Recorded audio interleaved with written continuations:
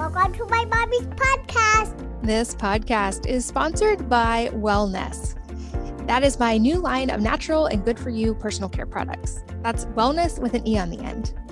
When I realized years ago that there weren't any great natural personal care products that worked as well as the conventional options, I set out to create ones that weren't just comparable, but better. And from there, we've created hair care that nourishes and protects your hair rather than stripping it with harsh detergents like many other types of hair care. We created a toothpaste that works with your mouth, not against it, to develop healthy teeth and gums. And our dry shampoo is my go-to on busy days and after workouts. We also have a natural hand sanitizer that does not dry hands and some exciting new products to come, so stay tuned. All products are based on the idea of working with your body and not against it, filled with nourishing ingredients rather than harsh detergents or chemicals. I would love for you to try them and feel and see the difference for yourself by going to wellness.com. That's wellnesse.com. This episode is brought to you by Organifi. They make delicious superfood drinks that are beyond easy to incorporate into your routine. Let me tell you about my two personal favorites. Their green juice contains a clinical dose of ashwagandha, which supports healthy cortisol levels to aid in weight management. It also contains 11 superfoods for resetting the body and takes just 30 seconds with no chopping, or juicing or blending. It's organic, it tastes delicious, and no blender needed. You just add water and drink it up and let your body soak up the benefits. I also love their gold drink at night. It's like a turmeric tea. They even have a chocolate version that contains 9 superfoods for rest and relaxation. It tastes delicious in warm weather and can be mixed in milk, water, or milk alternatives. It's low sugar, so you can enjoy this dessert-like tea guilt-free and wake up refreshed without drowsiness. My kids love the chocolate one. You can check out these and all of their products, including protein powder and red antioxidant drink, by going to Organifi.com/wellnessmama and using the code wellnessmama to save 20% on your order. So that's Organifi.com/wellnessmama and the code wellnessmama to save 20%. Hello and welcome to the Wellness Mama podcast. I'm Katie from wellnessmama.com and wellness.com. That's wellness with an E on the end. And this podcast is all about the brain and specifically how to build a better brain at home, starting with sleep. I'm here with the neuroscientist I trust my own brain to, Dr. Andrew Hill, who has been on this podcast before. And we talked in the first episode a lot about neurofeedback and very specific brain training for things like attention issues, TBIs, and much more. And I wanted to have him back today. He's one of the top peak performance coaches in the country. He has a PhD in cognitive neuroscience, and he has been the one that's done QEEGs and guided neurofeedback for my own brain in rehabbing some TBIs and early childhood stuff. But I wanted to have him on today to talk about more of the at-home stuff you can do to improve your brain, to improve your children's brain. So he goes into an overview of what things like QEEG and neurofeedback are and how they're used as tools in neuroscience. But he also really goes deep on things like how meditation changes the brain in a tangible way, and why meditation is a focus exercise and not a relaxation exercise.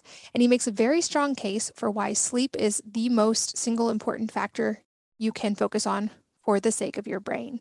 He gives his top 3 rules in order of importance for improving sleep. And you may not like some of them, but I can say from tracking everything very carefully, they make a tremendous impact. And I've seen drastic changes in my brain by implementing his protocol. He also talks about some dietary strategies, why he isn't a fan of certain supplements and nootropics, but how some can work complementary with brain training. We go in a lot of directions with this one. There's a lot of key takeaways. And if you really want to profoundly improve your sleep and by doing so, your brain function, definitely listen about halfway in when he starts talking about his top 3 sleep hacks. Without further ado, let's join Dr. Hill. Dr. Hill, welcome back. Thanks, Katie. Thanks for having me back. Nice to be here. Well, I'm excited to chat with you again because it's always such a pleasure, and because I'm in the middle of a bunch of neurofeedback training myself right now. But before we jump into that, I have a note in my show notes that you were attacked by an ape while traveling as a teenager in Gibraltar, and I would love to hear a little bit of that story. Okay. So yeah, I guess in terms of curious and interesting things that are happening in my life, when I was, 14, 15, something like that, I traveled a lot with my grandparents in my teen years, actually. And we were in Gibraltar, having visited from Spain. And there are these apes that run wild called Barbary apes, tailless apes that are about 3-4 feet tall when they're fully grown. And the little ones are jumping on people and swinging on car antennas and stealing hats and looking in pockets and are really adorable. And the big old grumpy ones are sitting on like stone walls looking at you. And I walked too close to one, and my cousin and I walked one. He was eating something, eating some peanuts or something. And he kind of grunted at my cousin when he passed. And then I smiled at the ape. And I was young and foolish and didn't know that showing your teeth wasn't a good thing you should do to a primate. Years before my neuroscience, experience would have told me that was a bad idea. I was like, "Oh, hi, old ape." And he grabbed my arm and sunk his teeth in and started yelling at me and swinging his arms. And I yelled and he ran away. So, but that was my experience. My grandparents were like, "Oh, we should probably clean that up." They were very nonplussed about it. Like, "Oh, okay, whatever, a little ape attack." So I thought that was kind of funny. So not a gorilla, nothing big, not a chimp, nothing massive, but probably as strong as I was at age 14, 15. So I was a little bit mildly taken aback. So. Wow, that is quite the story. People who have listened to our first interview know that you are an expert in all things related to the brain.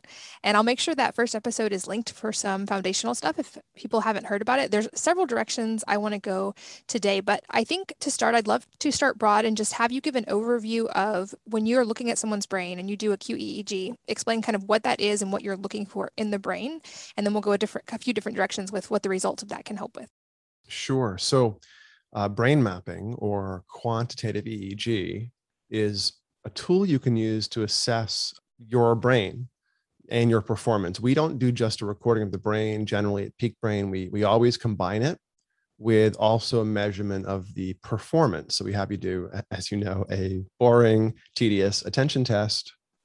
And then we put a cap on your head, squirt it full of gel, and have you do 2 recordings, an eyes closed resting baseline and an eyes open resting baseline.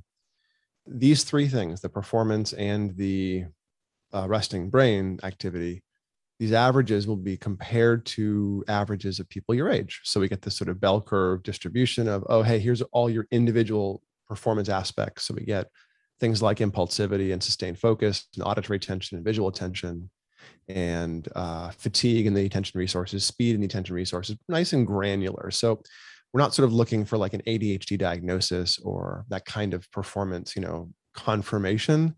We're kind of trying to unpack for you what you kind of already experience and understand, but give you a sense about where it's active. And I often see in an attention test things that are much different than the labels people walk in with, which is kind of interesting. And it often almost immediately informs things in their life they can do, especially in some adults when they had one perspective on their brain, like they had a perspective on it being, inattentive or something kind of spacey. And then you look at their brain, you see just an auditory processing issue, or so you look at their performance and it's just an auditory processing issue. You're like, oh, well, does your partner yell at you for not listening to them? Oh, well, just have them wave at you first. And since you have no visual, processing issue, you'll orient and be right there. So you can sometimes tease apart your performance in a very granular way. We get 14, 15 different little features that are much more nuanced than simply attention. And they're really valid on a bell curve. You have 100 is the average on an age match sample with a 15-point sort of standard deviation. So typical range is about 85 to 115. And people come in with various resources in that range. And then we can sort of look at the stability of the resources against each other. Are you relying on your speed or your stamina to plow through a test because it's harder to be focused or harder to be alert or something? So that's the attention test. It takes about 25 minutes, but it feels like it's forever. And then we do a brain map or a cap on the head, and it takes 10 minutes or so, 15 minutes to set up, more if you're slow or new at it. And all of our home trainers, like I think you probably did your own at home, I would guess, right? Recently. Yeah. So did you the first round a couple of years ago was in the office? Is that right? Yeah, I think 2019 or 2018, I was in your office in LA and then did a home one. So you've done it in the office, a brain map, and you've also done it yourself with live coaches supporting you. So yes, this is your podcast, but let me ask you, was your experience different doing it to yourself with live people helping you or doing it in the office? Like what was the difference in terms of were you a little concerned about doing it yourself? Was it scary? Did you feel okay doing it? I'm curious, just to dive in a tiny second there. Yeah, I was a little bit apprehensive at first if I was going to be able to figure out how to do it on my own. But in some ways, I actually really liked it because I felt like I had a better understanding because I was having to be involved in the process. Yeah. It was cool to learn that side of it. And they were so good about talking me through not just what I was doing, but why. And so Oh, that's great. I learned a lot through that. That's great. That's good to hear. I'll just get some referral, some good perspective on how my staff's working now. Thank you. And one little aside, for home people doing mapping, you have the freedom to map a couple of times. So you can do things like look at your brain on caffeine or other lifestyle things you sort of rely on or enjoy, and you'll pick up really quick perspective. So if you're wondering about your ADHD or something, you can look at your Adderall or whatever in terms of how it's actually operating on your performance. And again, people are often surprised, just like their life, when they see their performance, it teases apart some differences. Looking at your caffeine or your cannabis, your Adderall, whatever, sometimes it's a mixed bag. People, I rely on the Adderall. And then you look at their performance on it and their brain on it, and they're faster and they're not drifting their focus, but they're much more error prone, or, they burn out faster and have stamina issues, even on the caffeine. So there's paradoxical things. Our brain, because it's nuanced and we don't experience kind of the sum of all those experiences, it's kind of interesting to kind of look at how the sub resources are working and use that to start informing models for yourself about where you want to perform. And now we're getting into the perspective I have on QEEG, brain mapping in general, which is not a diagnostic process, but you want to paint some neuroscience for yourself and say, oh, hey, my neuroscience is like this, I think, maybe. And again, not to be 100% because the brain's mysterious, your brain's mysterious, even with a brain map, and I'll explain what the QEEG part is in a second, it's still mysterious. So instead of saying, here's what's true and here's what's wrong, and let me be the expert like a doctor might, we treat this like personal training. So even from the view of brain mapping, we're sort of saying, oh, hey, athlete, where's your performance stuff here we care about? Here are some differences from typical. Here's some things that might get in the way for some people. What do you think? What do you care about? What's valid and what's important? And then the client, like you, get to sort of select and prioritize their goals, give me some additional perspective on what's going on. And then like personal trainers, we just create, iterative programs to push the brain around in this case. So brain mapping itself, or quantitative EEG, is a cap on the head, and it's got a couple ear clips and about 19 or 20 channels or wires in the head. And the version we use mostly is a cap where you squirt gel through little holes, and takes about 15, 20 minutes to set up, and you sit still for eyes closed and eyes open recordings, as I was saying. Now, out of that, we get the amounts of brain waves, the speeds of brain waves, and connectivity patterns of brain waves for you. And those will start to look possibly useful. So on an eyes closed or eyes open recording of your brain, we expect to see certain things. And if for one person's brain, we saw a statistically unusual phenomena, so I can talk to you. I don't remember what your brain looks like. I intentionally did not prep myself to avoid giving any secrets for you for this call. But let's say I saw an unusual feature in someone's brain. I would know it's an unusual feature statistically. I would know they had a lot of beta or a lot of alpha or not a lot of theta or something. I wouldn't necessarily know what it means for you or for any one individual person. I would kind of know it's plausible across people. Oh, in general, when this thing shows up, sometimes we get this particular, complaint or resource hitch or bottleneck, and other times we don't. And so does this thing sound like it's operating or relevant for you? And then we end up getting to the place of action, not the place of like reality necessarily. We know what's probable or plausible or important, and we can then test things. So that's why brain mapping QEEG is not a diagnostic, because it doesn't really tell me what's true for one person. And it's also not, we don't use it to train your brain to the average. It's not a tool that's used to train you towards the middle of a database, let's say. We at Peak Brain use the brain mapping like your sophisticated coach at a nice gym who has a DEXA scan and has a bunch of, individual fitness assessments and some body composition charts and some, sits down with you and goes through all the different data and helps you figure out what you may want to intervene with. But it's goal driven, not symptom driven. Even with suffering, oh, my low back hurts. It's still goal driven. Oh, you want to have nice abs and a nice non-sore low back? Great. And it doesn't have to be about, oh, your back's broken, I'm going to fix you. If a trainer's set in the gym and they're going to take the agency, why? That wouldn't make sense. And I think with the brain, we have to do that perspective often. I think the The difficult thing that most neurofeedback people do, the difficult aspect of doing it, is not sticking wires to heads or even sort of like, setting up frequencies and moving through a training session. The hard part is knowing for one individual how to tune and adjust and get effects you're looking for. And the way historically, the field's more than 50 years old. The way that historically this has been accomplished is with a therapist in the mix, or at least a therapy kind of model, where your trainer works with you 2-3 times a week. They sit with you, they interact with you, and they often, there's probably 6,000-7,000 practitioners, maybe 5 in the US only who do this stuff professionally. And of them, almost all are therapists or in the therapy model and sort of have a tight one-on-one relationship with their clients, because they need to do that transference and perspective thing. So they're understanding with the client what's shifting: their mood, their stress, their trauma, their eating disorder, their brain injury, their seizure, whatever it is. They have to kind of be part of that informed process, because the transference, if you will, a container of a therapy environment gives the neurofeedback therapist enough perspective to guide the client's brain changes, even if they're not especially good at owning the process. And that's always been a problem in terms of scalability and the amount of people you can work with, and even in understanding what's happening, because it conflates the physiology and the psychology so thoroughly. So when I started Peak Brain, especially years ago, I did a little different model with addiction that was sort of this direction, but Peak Brain's been around for about 6 years now. And when we started Peak Brain, we made the conscious decision to really do personal training focused stuff. And the brain map is oh, hey, here's your brain. Here's what's unusual. What do you think? What's important? And then, of course, we move into the neurofeedback, and I can unpack that if you like. But the point is, your brain maps, your QEEGs don't change by themselves. We're looking at this 10,000 foot view of your averages, you compared to the average person, your age. And while you might fluctuate a lot day to day, you don't fluctuate much compared to the mean of the average person your age.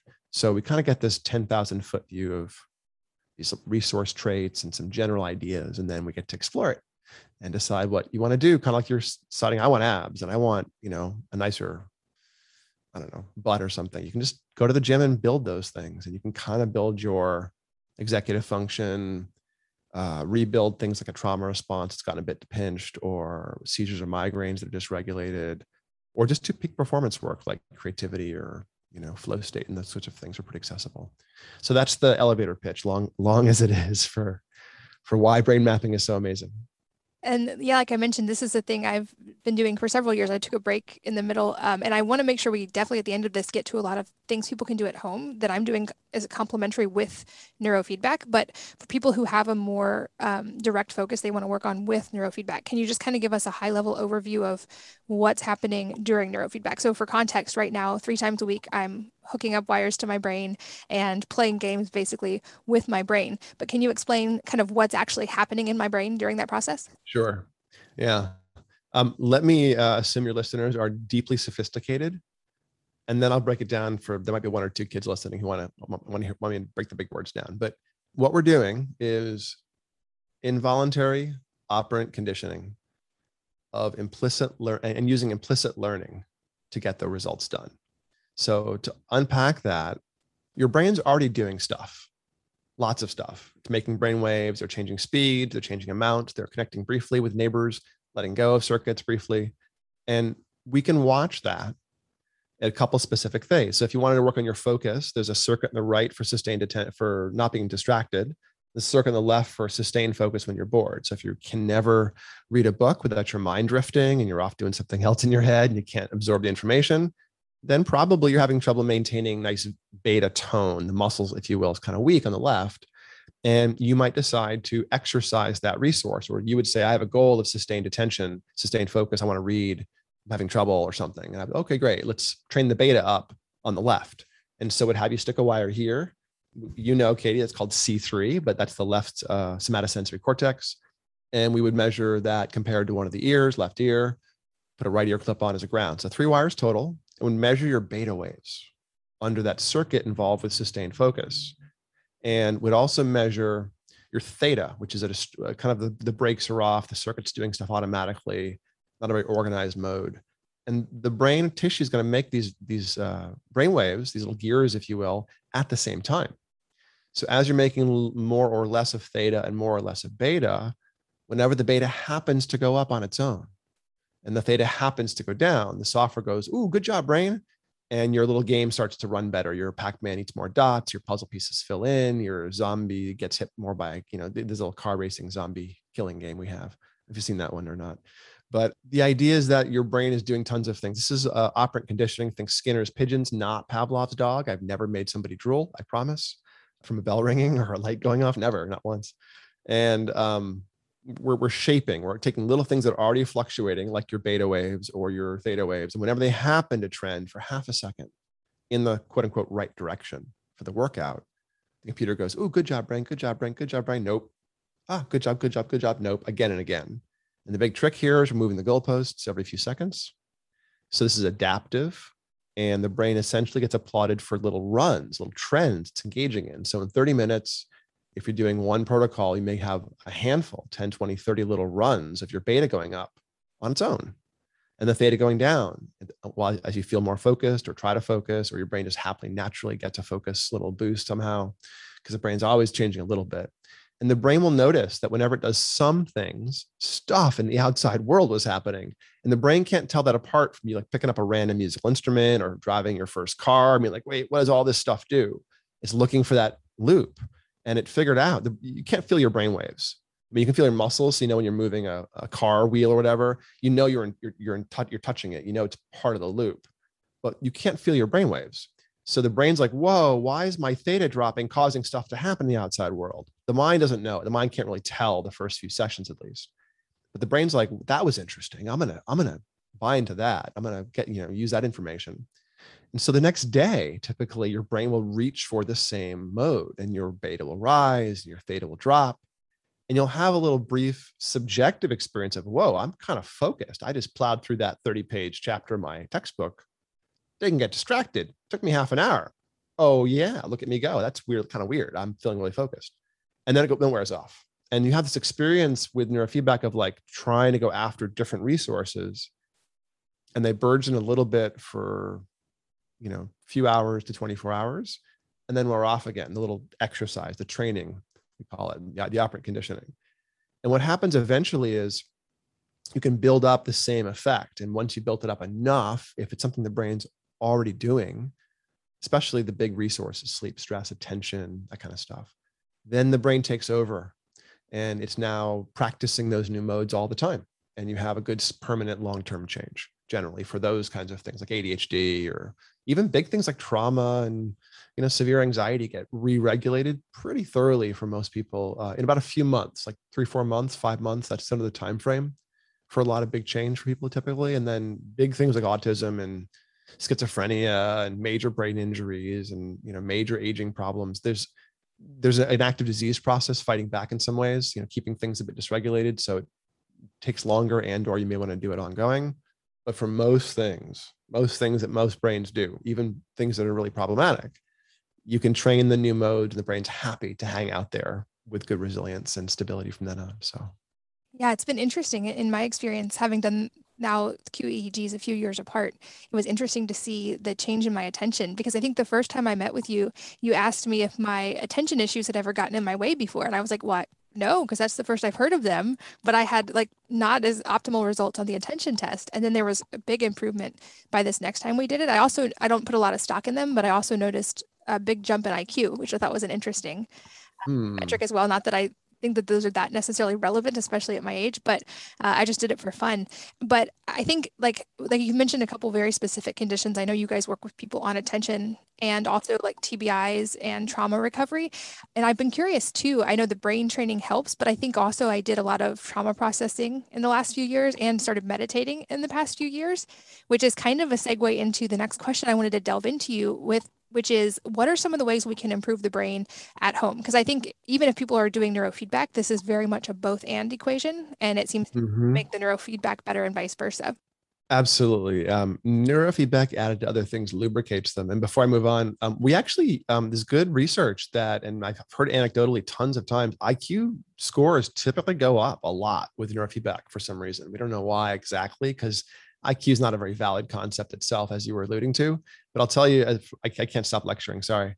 There's three things that IQ is really. One is speed of processing, one is working memory ability, and the third is implicit learning. And speed of processing can be trained up in neurofeedback. So can impulsivity, which means you can hold things in working memory better. So I think that's why. Anyways, meditation, as you were saying, does huge things and synergizes with all kinds of stuff, and I consider it sort of like a minimal viable practice. You've got to do something day to day to like, just like you brush your teeth in the morning, you probably should do some movement and some meditation, that kind of stuff, and build some nice viable basics. But everyone, for the past 30 years anyways, have been talking about mindfulness and MBSR, meditation. And, it's even in places that aren't California, people are doing mindfulness in the schools now. So that's a good one. And there's a billion resources there. The only thing I'll say about mindfulness or meditation, if you haven't done it, folks, you might not understand what it is. It's not a relaxation exercise. People think, oh, I can't relax. I can't still my mind. I can't meditate. Come on. Well, then no, that's not what meditation is. Meditation is a focus exercise. You anchor your attention in a specific way on purpose to the present moment, to something. And then you just kind of hold that anchor, hold that attention style. It can be a single point of, awareness of a sensation or a color or a light or a breath or whatever. But you hold your attention on a single thing. And since you have a mind, within a few seconds, you're distracted and you bring your mind back to the focus. That's a rep. So if you're really distractible, great. Lots of opportunities to keep re-anchoring. And it doesn't take much to make a big change. 10, 15 minutes a day will do a huge amount for a lot of people over time, I would say. What is your practice like? Well, do you have any favorite resources I can point people toward if they're totally new to mindfulness? Sure. On Peak Brain's website, and I'll make sure it's a little more visible, and we can link it in the show. There's a little mini how to meditate practice, because I like to use basic techniques that are somewhat old and combine a couple of basic ones in a short little 15-minute or even 7.5-minute practices if you're new, where I have folks do a 5-minute single point awareness practice and then a 10-minute present time awareness practice. So you're shrinking your attention down to the sensation of air right here for 5 minutes. And then you're moving to a 10-minute watching something more rhythmic, like your breath or the cars going by on the road or something. And there's a tool you can use called Insight Timer, which you can set up little chunk blocks and hear audio to help you transition your modes. But it's a very simple practice, very basic. For those of you who are not new to meditation, what I'm doing, this is a basic samatha into vipassana kind of style where you anchor and settle, and then you go to awareness. Vipassana is kind of what's behind the Western style, if you will, in some ways of meditation or mindfulness. The MBSR stuff kind of came out of that, the Theravada Vipassana stuff. And it's really the insight tradition. If you folks have heard the word insight attached to meditation, it kind of means that end of the pool where you're watching, you're aware, and you're anchoring the sense of awareness on a focus, on a sensation, on a feeling tone. So you end up getting things like metta, which is loving kindness, progressive ways of feeling loving kindness. Actually, first you think about someone you love, and then you think of someone you don't care about that much, and someone you kind of like, and someone you really hate, and you practice feeling love for them. And that helps break up the sort of perspective. But it's type of attention. It's a type of intentional feeling that you're reaching for, just like the focus from mindfulness can really build. So again, not to be your meditation teacher for all the folks who are brand new, but you can grab our tutorial off the website. It's pretty useful. It's a real short one. And it's a great place to start. And the effects will accrue subjectively, usually within a few days. So you don't have to do very much of it to, figure it out. Beyond meditation, because that's kind of, old hat for most Americans now, most Westerners, I would say the biggest thing people are not doing properly, or the biggest place you can make change, is in sleep hacking specifically. And people don't really understand sleep, even though sleep trackers are all the rage these days. Heck, I'm wearing one. I have an Oura ring right here and I love it and I rely on it. And there you go. But sleep trackers are a little misleading. I mean, the map is not the territory. The data is not the person. And data is imperfect. Physiological data is noisy and imperfect. So first of all, if you have a sleep tracker, ignore the REM measurement. It's never valid on any tracker. Any sleep tracker in the market has bad, misleading, and potentially completely nonsensical numbers in the REM. Look at the deep sleep if it uses their heart rate as a tracker. The Whoop, the Oura, Fitbits, the Huawei, I think the Apple Watch, they all use the heart rate variability, the changes of heartbeat rhythm as a way to stage sleep. Pretty decent for deep sleep and for the total sleep. Not really valid otherwise. You can't get REM or other things that do an EEG, or you need like really sophisticated what's called actigraphy, which is like really sensitive movement devices on your limbs. So you have to look at your deep sleep. But the good thing is, or the good news on sleep is, your REM doesn't change that much. It's really hard to push your REM around. It's really easy to push your deep sleep around. If your REM did get pushed around, you'd be full-blown psychotic or hallucinating or having major mental illness that was really disorganized, disruptive. So by the time your REM is dysregulated, you got bigger problems and you know it. So don't worry about your REM. Do pay attention to your deep sleep, because that will flex night to night as a function of your previous day, day and a half of behavior. You know, your autophagy signals of fasting or exercise, your repair signals, your feeding, how late you eat, if you're ill, if you're hydrated, aspects of the environment, the place you're sleeping in, those all impact how we sleep and how much of that is deep sleep. And so we should be aiming for getting, husbanding, tending that resource of deep sleep. I have a few biohacks I like to do, and they're about watching a resource and making sure I'm tending it appropriately. One of them is watching my deep sleep. The other is watching my ketones, but in the breath, not in the blood. I think that's not a very useful measure in the blood, actually. So watching these things, gives you a 2-3 day window of sense. If you're really stressed out, working out hard, changing your habits, you'll get a sense on your Oura ring about your deep sleep. What's nice on the Oura too is you get body temperature. So if you eat too late at night, or if you're getting sick or too stressed, your body temperature will be spiked, and that will directly contribute to poor deep sleep and poor recovery. But let me give you my top 3 sleep hacks. And these are in order of importance. And I sort of think they can make, no pun intended, night and day difference for a lot of people's performance.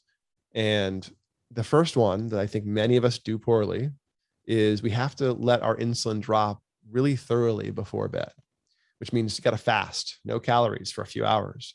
If you're insulin resistant, that could be 4 or 5 hours, 6 hours. If you're not super insulin resistant, relatively healthy, it's still like 3 hours to clear all the food, if you will, all the blood sugar you ate at dinner. So we should not be having late night snacks and evening meals and before bed and snacking in front of the TV between dinner and bedtime. All that stuff is really going to screw us up. And I never like to tell you just a rule, but here's the why. I mean, essentially, if you go to bed with any insulin, you'll suppress growth hormone release. It can't come up when insulin's up. And so you'll end up skimming the surface of sleep. You kind of like you're on a pond all night long, little skimming the surface, never diving down. And, the sort of rule of thumb here to encapsulate it is go to bed a little hungry and you wake up full of energy and full. So if you go to bed full, you wake up hungry and tired. If you stuff yourself full of food before bed, you'll wake up hungry and tired. But if you go to bed fasted, you wake up full of energy. So really important, because what you're letting happen is not just the growth hormone pulse that drags you into deeper sleep. And if you're north of 30, 35, the only growth hormone you're getting every 24 hours is that somewhat blunted pulse. And so if you're like 30 years old and eating snacks before bed, you're getting old fast and not recovering and getting fat. So the other thing it does is it suppresses the sort of cycling of all the other regulatory hormones like cortisol. You want cortisol to spike 5 a.m. or something, and that brings up everything, wakes you up, squeezes your liver to feed you breakfast. All the glycogen jumps out from cortisol responses, essentially. That's why if you have a little iffy blood sugar, you'll have a dawn effect and a spike in blood sugar. But if you don't, if you have healthy glycogen, insulin metabolism, you can kind of have a stable period in the morning of also fasting.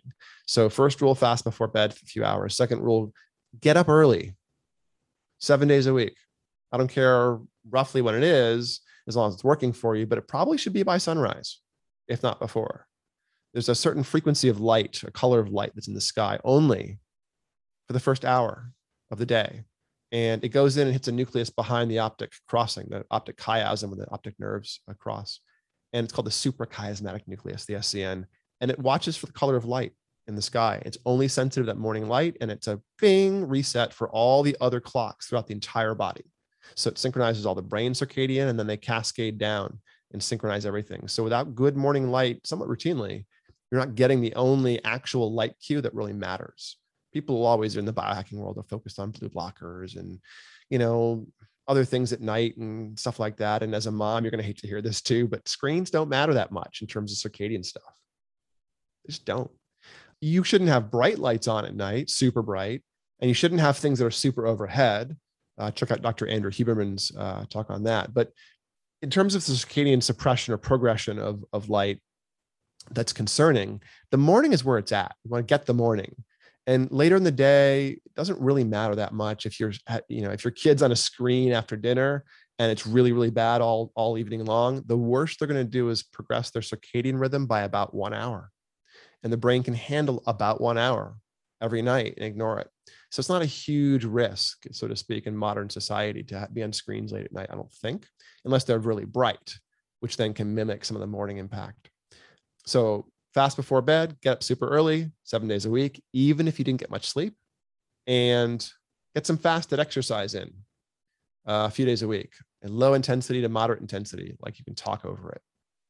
The reason being, you want to burn off that low amount of cortisol and moderate amount of glycogen you have circulating. You don't want to create more. You don't want to call for more by hitting the gym and hitting the weights and make more cortisol go up. You want to bonk your muscles and strip out all the glycogen in your bloodstream so the muscles are shaking and demanding more.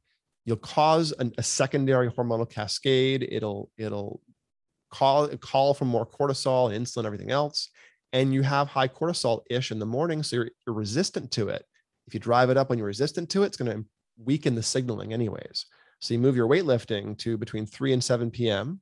when cortisol is naturally its lowest and your cardiac output is at its best, the most relaxed and the highest volume. So you can hit the gym hard and briefly drive up cortisol. You aren't making very much, so you burn it off. You're very sensitive to it, so it mobilizes lots of fat. And then you end up burning it off and having your dinner or whatever and refeeding, a little carbohydrate, a little insulin, and you're good to go. Oh, and last reason not to eat before bed is because melatonin secretion suppresses insulin secretion. So you can have a hard time getting insulin even up if you're eating late at night, and you're gonna have this weird thing about the insulin not doing its job well enough. So triglycerides and everything else is gonna go really high as you fall asleep. So worst of all worlds if you eat before bed. So those are the big 3 rules: fast before bed, get up early and exercise, or get up early and exercise in a fasted state a few times a week. And those are all not even, they're free and or better than free because they are avoiding doing something sometimes that costs money. That's right. It's like I always joke that the most cost-effective thing you could do is often nothing, like just don't eat or don't engage in that slightly maladaptive habit you have or whatever it is. It's often easy pruning to get better performance and health. So yeah.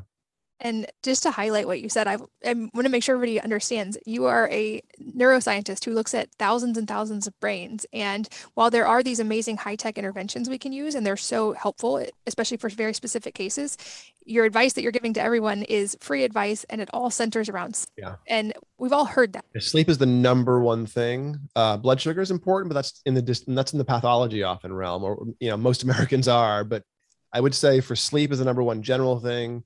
Biohacking your ketone to glucose kind of management, understanding metabolism is another big thing. And that's really important and does more for the brain than almost anything else in the world, driving down your stable glucose and up your stable ketones.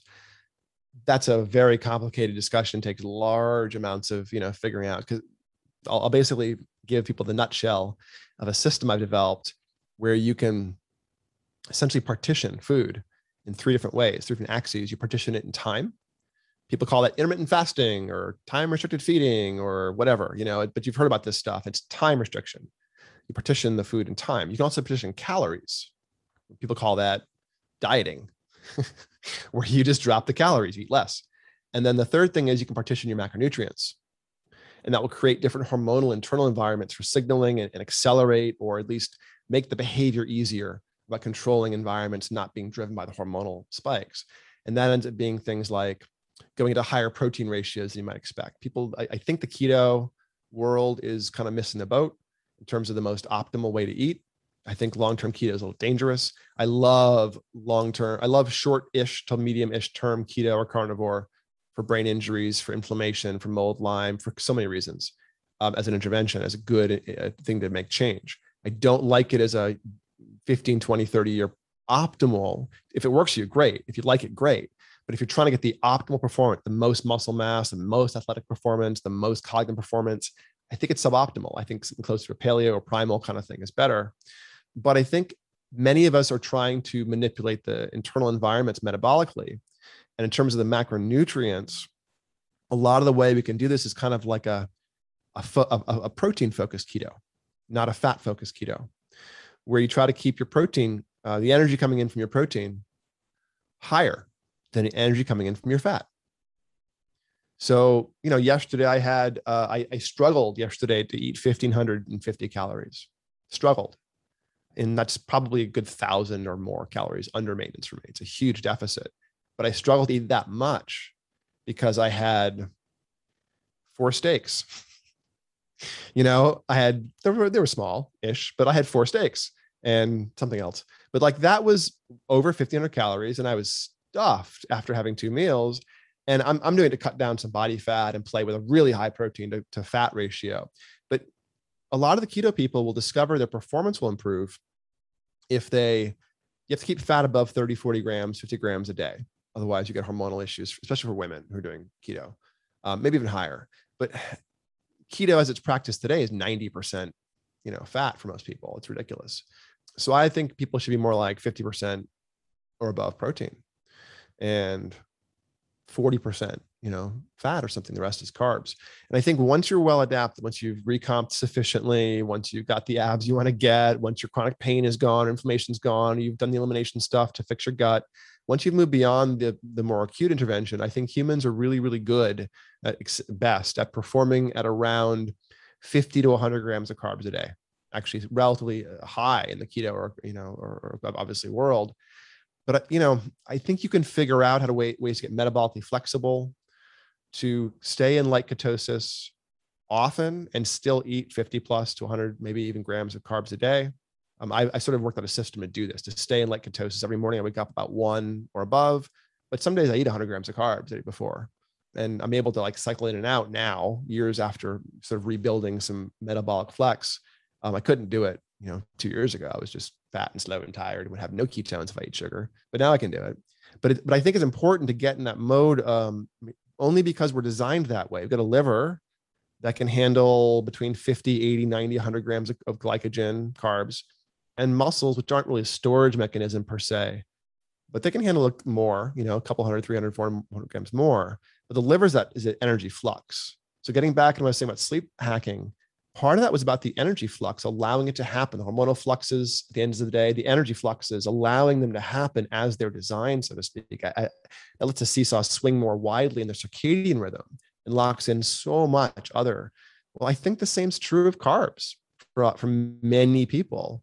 If you're having 50, 60, 70 grams of carbs a day and you're active, you're burning off more than that in terms of energy, and you're providing sort of the most optimal, flexible environment. I do think that we should still go low carb. I do think we should still go 0 calorie or fasting here and there to create the environments where we can switch. But beyond that, I'm not these days super huge fan of like long-term years of keto, basically. So another intervention, mindfulness, sleep, and then this diet hacking thing, which is got this sort of tripartite partitioning thing that I'm sort of outlining for folks. So. Yeah. And I mean, to recap that, I think it's really valuable that the things we're seeing are best for the brain are things that also have benefits in every other area of health and that are inexpensive or free. Granted, I know for a lot of moms, the sleep part is a tough thing to hack when you have young kids, and I totally can sympathize with that.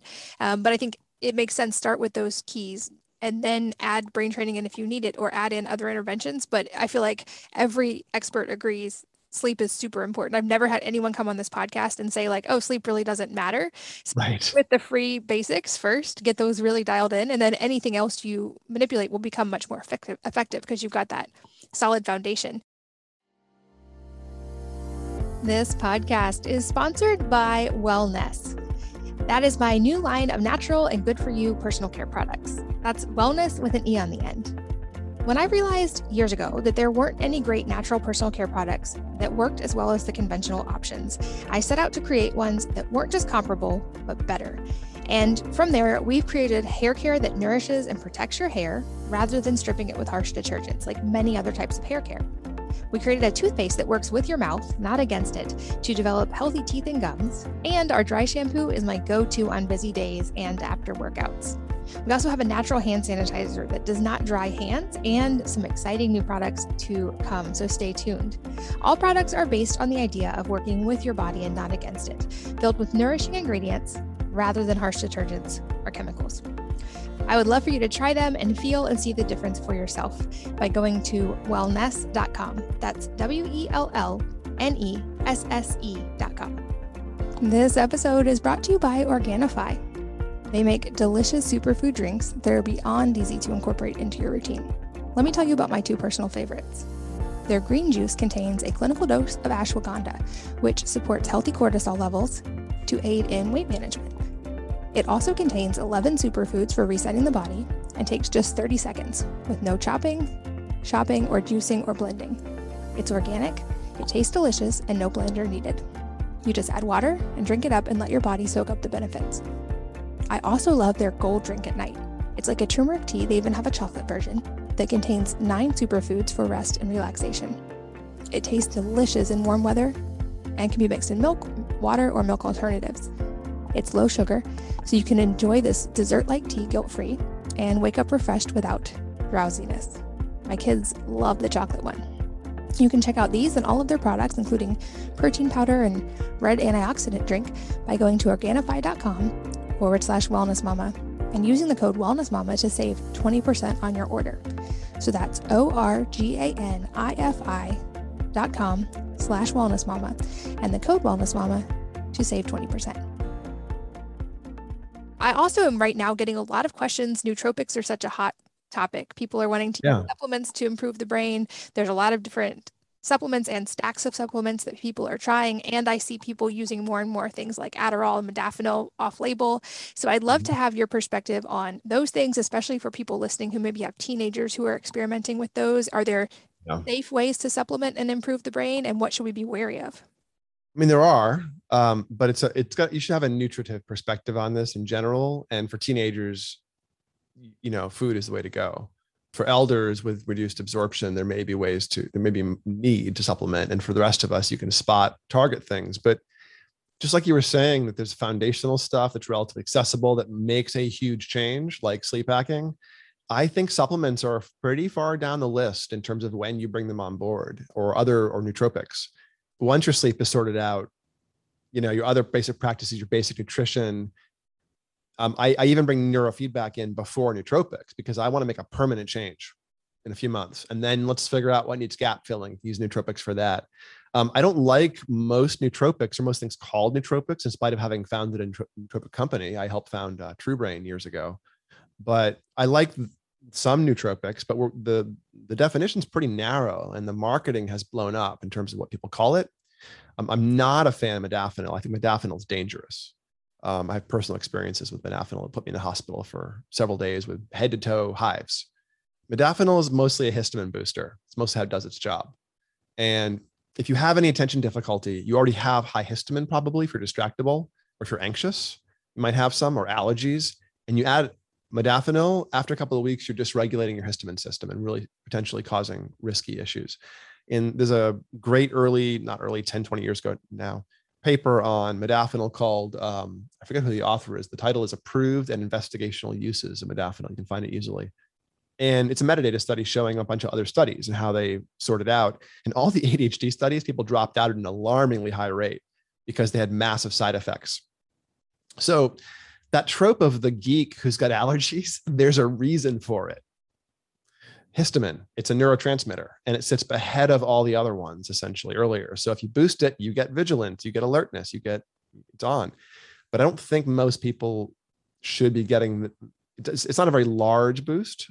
It's a very sexy one in the business world and Silicon Valley world. And the father of biohacking talks about it, or used to talk about it a lot. But I think it's a very weak tea in terms of cognitive impact and attention impact. It's almost nothing. And it's only really, really useful and so impactful for many people because they have sleep issues and dysregulated attention because of dysregulated sleep. So I'd rather they sort this stuff out permanently without bringing the stuff on board, if at all possible, and then layer in additional strategies. Now, I do think based on developmental bracket, there's different supplemental strategies that are fairly important. As you get older, north of 40, 50, 60, you may have to supplement with protein because it's hard to absorb. The vitamin D becomes super important for many, many people. Certainly right now in a pandemic, I would encourage folks to go up in vitamin D levels as much as possible. Don't go crazy with it if you are dosing for months and months. It takes about 8 months if you're overdoing vitamin D to get into toxic levels. It's a very slow overdue. So, don't mega dose vitamin D for a year without getting a blood level, but you can do it for a few months with impunity pretty much. And then I tend to go after specific things for people based on their needs with supplements. Like I'm a middle-aged dude who, is stressed. So I have at night phosphatidylserine. And what else do I have? Not much else right now at night, actually. But that helps drop cortisol, which helps my sleep be deeper. I'm pretty dialed into my hacks, though. My sleep's pretty amazing, to be honest. I get like 6-7 hours of just the best sleep you could possibly imagine. Routinely now I wake up, today I woke up at 3:30. I usually get my alarm set for 4. I almost never wake up with the alarm. I'm always just before it. And I was like waking up fresh at like 3:30 in the morning today, which is a bit light for me. Usually it's only 6 hours of sleep last night. So I was just feeling great because I'm locked in. I've noticed this for clients, whether I fix their sleep or help them fix their sleep with neurofeedback or behavioral hacking, whatever it is, as it gets more efficient, the hours will compress dramatically. Someone's getting 8 hours and 8.5, 9, feeling like crap. And you dial it in, suddenly getting 6.5 and feeling amazing or something. And that's really quite common. And I find it's much more common in people who move their wake time much earlier. I think humans are really actually quite good at getting up in the crepuscular times, well before nautical dawn. So an hour and a half before sunrise, basically. An hour before sunrise is nautical dawn. I think that's kind of humans are creatures of that time because we're flexible. And I think that's when we're often the best in terms of dialing stuff in. I don't really believe in this sort of larks versus owls, morning people versus night people. I think we're imminently adjustable. And what I'm hearing is an accommodation of the modern world and a bunch of excuses when people say that. Honestly, I don't think that there's not any true chronotype in people, essentially. Anyways, those are all straightforward interventions. I would start there. And then in terms of supplements, I would say it becomes critical if you have specific genetic stuff going on, MTHFR, issues with clearing COMT, et cetera, you should dial in the right B vitamin stack. But that's somewhat sophisticated and very individualized. And you should have a methylation analysis with a good functional medicine doc to look at your B vitamin needs based on your genes. And that can make massive differences in performance as well as symptoms, anxiety and depression and ADHD, all kinds of stuff can be really, really assuaged with the right nutritional stack. Because we don't inherit, it turns out, if you look at all the genetics and mental illness and performance and everything else, we don't inherit traits, the endpoint of traits. We inherit like some metabolic, slow pathway or some potential and a bunch of stuff will sum, but it's usually some metabolic chain. And in mental illness or mental health, it's usually methylation. We can't move stuff down the methylation chain rapidly enough so it's useful. We can't take the food and methylate the B vitamins rapidly enough to then use them in energy. It's just or cognition. And so I think that's an untapped resource for a lot of people. This methylation analysis going to B vitamins. I would again put that before I would put in random supplementation, this targeted supplementation.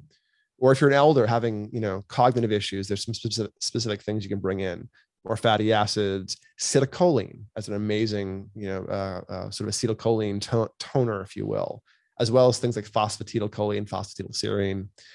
But, and then for kids, other end of the spectrum, I would say DHA, probably from algae forms, becomes the only really thing I would probably be very encouraging of supplementation in by default. Because kids, brains are made up of DHA in general. Mostly 2/3 of brains are DHA, and kids are making brains all the time. So they need a lot of fat. So I would give them a lot of DHA supplement, or at least a couple grams probably, if I had a kid. But beyond that, I wouldn't supplement just because. I would do it after everything else is built in to sort of spackle over the gaps, Yeah, I think it's important, like you said, to also realize how individualized that is and to work with someone who understands maybe the functional medicine side. Like for me, an example would be I was intolerant to eggs for a long time. I've since resolved that, but I was eating almost no dietary choline because I wasn't eating it. I Ah, had a number of genes that are highly dependent on choline. So supplementing with that was life-changing, but that wouldn't be the case for most people. And so it's learning those things about yourself. I also want to circle back. That's so interesting how early you wake up for one, but I've heard this from numerous guests who, when they get really good at meditation, find that they are sleeping less and less, or that they like sleep in a shorter window and wake up earlier. And I actually, when I started intensifying brain training and really dialed in my deep sleep and then added meditation regularly, for a while I was like, what's wrong with my sleep? I'm waking up at 4:30 or 5 every morning and can't fall back asleep. And then I finally realized, oh, my body's just waking up now. I'm ready to be awake. It's not a middle of the night. This is what my brain is now considering morning.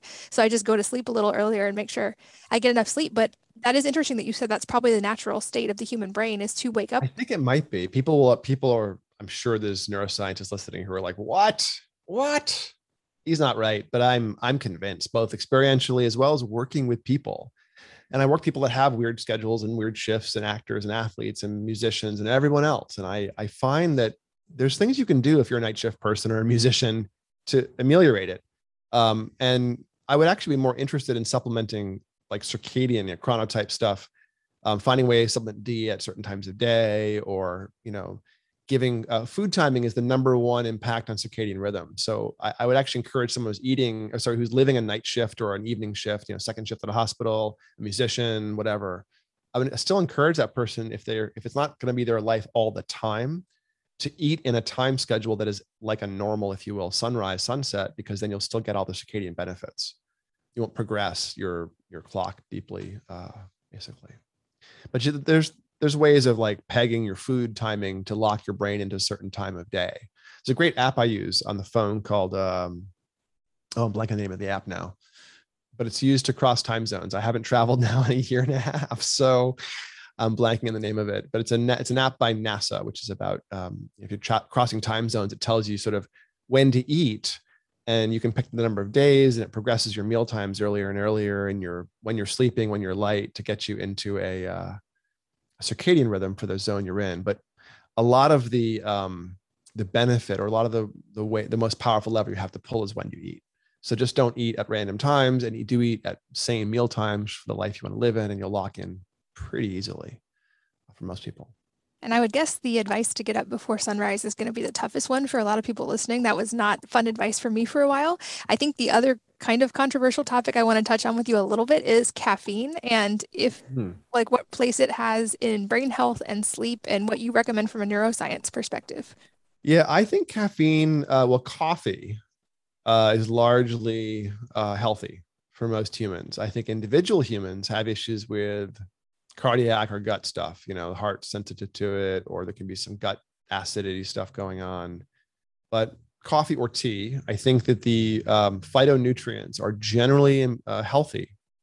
I also think that, they're habit forming slightly, and like anything else that is a stimulus and enjoyable, we have to kind of manage our relationship with it, be that television or food or sex or shopping or a drug or whatever else.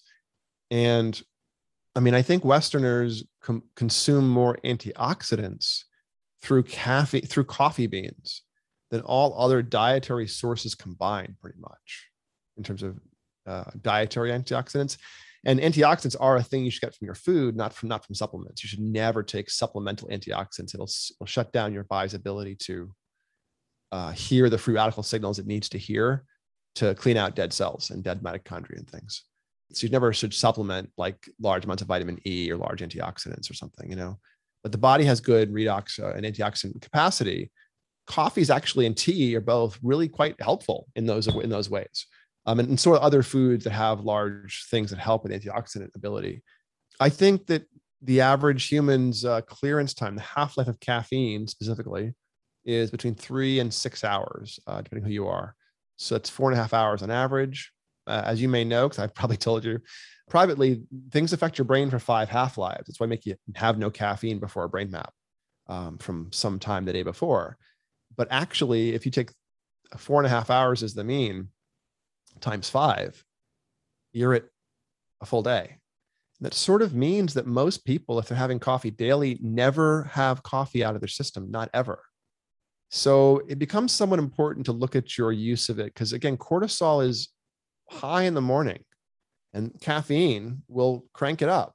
So you got to kind of I would recommend not going. Here's how I recommend the sort of practical way to handle coffee. If you love it, don't have it first thing in the morning.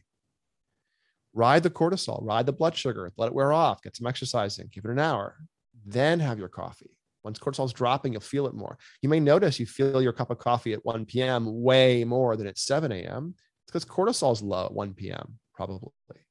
So I would recommend having, limiting coffee a little bit. I used to sort of say, and the research does support this. There's been papers out every few years showing the upper limit of coffee is ridiculously high.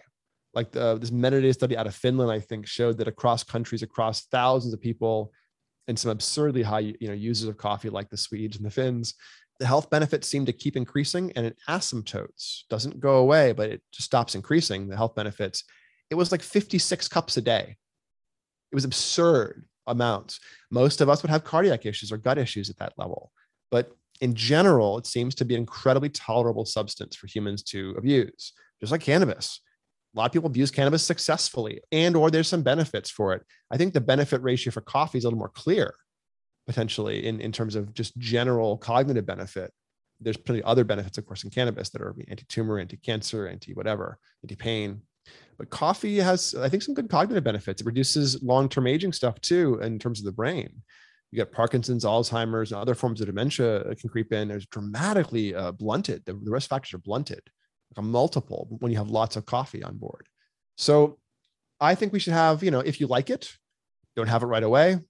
Have a couple of cups, 2 to 4, and stop before noon, or especially going to bed at 8:30 or 9:30, like I am.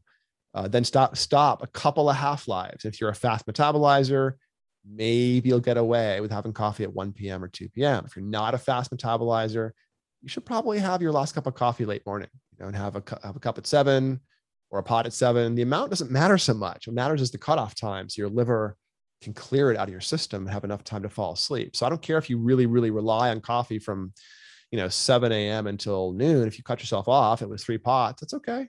You'll end up becoming, you'll notice the absence of it, especially if you do what I'm suggesting, giving yourself a gap in the morning. But like any other drug, I think we need to manage our relationship with it and not take the amount we can handle and tolerate, but engage with the amount we enjoy, the minimal amount we enjoy in some ways, and need to experience what we want out of it, be that coffee or cannabis. I think, many stoners I know, especially here in California, they smoke as much weed as possible, not as much as they enjoy, as much as possible. I mean, George Carlin had an old skit on this. He would say, don't smoke more weed when you're high, you just get less weed, not more high. So I think with alcoholics, there's this one drink is too much, and 10 isn't enough kind of thing, the slippery slope of continued imbibing. I think with sugar, if you're eating sugar, you get an insulin spike, and the falling insulin triggers more feeding behavior. It's hard to stop eating once you're eating sugar. Relationships with rewarding substances and appetitive, enjoyable substances with high reward value are tough. And it's up to us to manage that relationship. Assuming you like coffee, like I like coffee. But beyond that, I think it's a pro-healthy thing within reason. And more so than things like alcohol. I don't think there's really I think we've firmly established, as neuroscience field is finally established, there really isn't any health benefits of alcohol. And all the red wine stuff is about grapes, not about the alcohol. There's a recent study showing grape extract has as big effect, it looked like, in the population. So grape juice does. So it seems to be a grape skin resveratrol effect in that. So get up before dawn, but we get to keep our coffee, and stop eating a few hours before bed. It really does make a big difference. I think we often underestimate how big of a difference some of those small changes can make. And I've seen it now in my sleep data, which I track really regularly, and now also my brain mapping. And I think that advice is so sound across the board, and it's starting with those factors. And then if you, like I did, know you have past brain injuries or past trauma or attention issues and want to work on specifics, then you have a great foundation for neurofeedback. And I think then you're coming to you with a good canvas to help paint a picture of your brain, as you say. As we get close to the end of our time, a question I love to ask is if there is a book or a number of books that have had a profound impact on your life, and if so, what they are and why. Yeah, I was thinking about, I gotten this question before, and the last time I was asked this question, I didn't have a good answer. I probably still don't, is a short answer. I've read so many books. I was one of those kids who just until I hit my late teen years and I emerged blinking from a dark attic somewhere, I just read. I got up in the morning, I read all day long. After fifth grade, I went to the library for 4 hours and read all the books I could and checked out the maximum amount you could take home, read them all, bought them back the next morning. Like books are an amazing thing, but there's just been so many in my life. I could never pick just one. It's like having a favorite child. You don't have a favorite child, do you, Katie? Come on. No.